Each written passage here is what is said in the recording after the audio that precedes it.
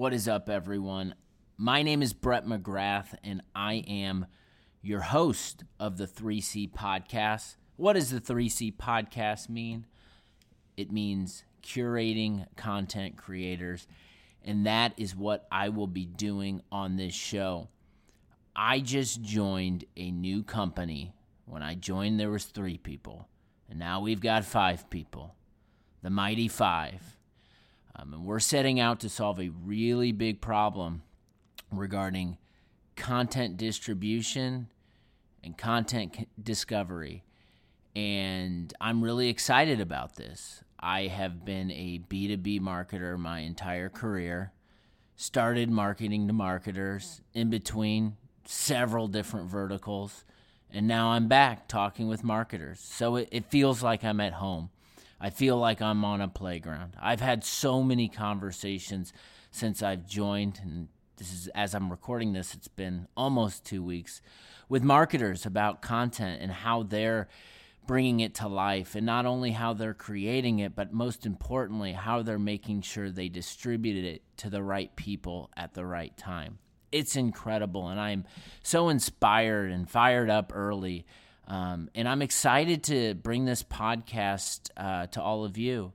I enjoy the podcast medium. This will be my 3rd podcast that I've spun up. I enjoy them. I think it's a great opportunity to share stories, build brand, understand the people behind companies. And so that's really what we'll be doing here on the 3C Podcast. I'm going to be putting out a couple episodes a week. One of the episodes is going to be just me talking about what's going on with what we're doing, roadblocks we have, things we're working on. I'll be bringing on members of the team on those episodes too. Primarily, the other episode will be bringing on content marketers from all across the country, talking about what they're doing to extend their reach. I'm tired of the status quo. I'm tired of producing content and just letting it sit and hoping for the best.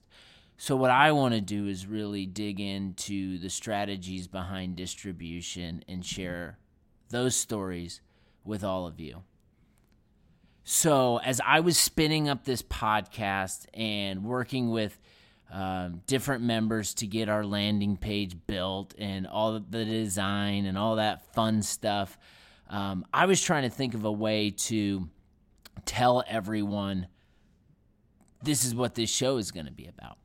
And after I wrote a long letter, it took me a little while, and as we were in the planning meeting, some teammates said, do we really want to put this entire letter on this page? Like, will people even read it?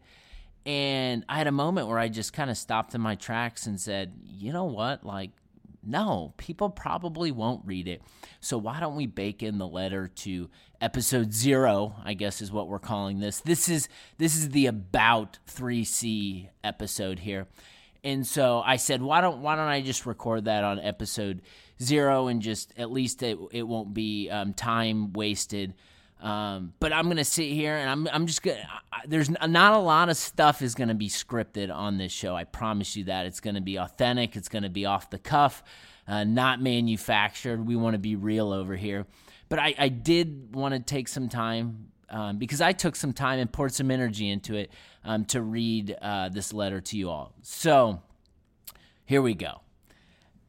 Everyone is a creator. We all have mini computers inside of our pockets that give us the ability to hit publish on a post quicker than Kevin Federline's time spent in the spotlight. Going to try to bake in those pop culture references any way we can.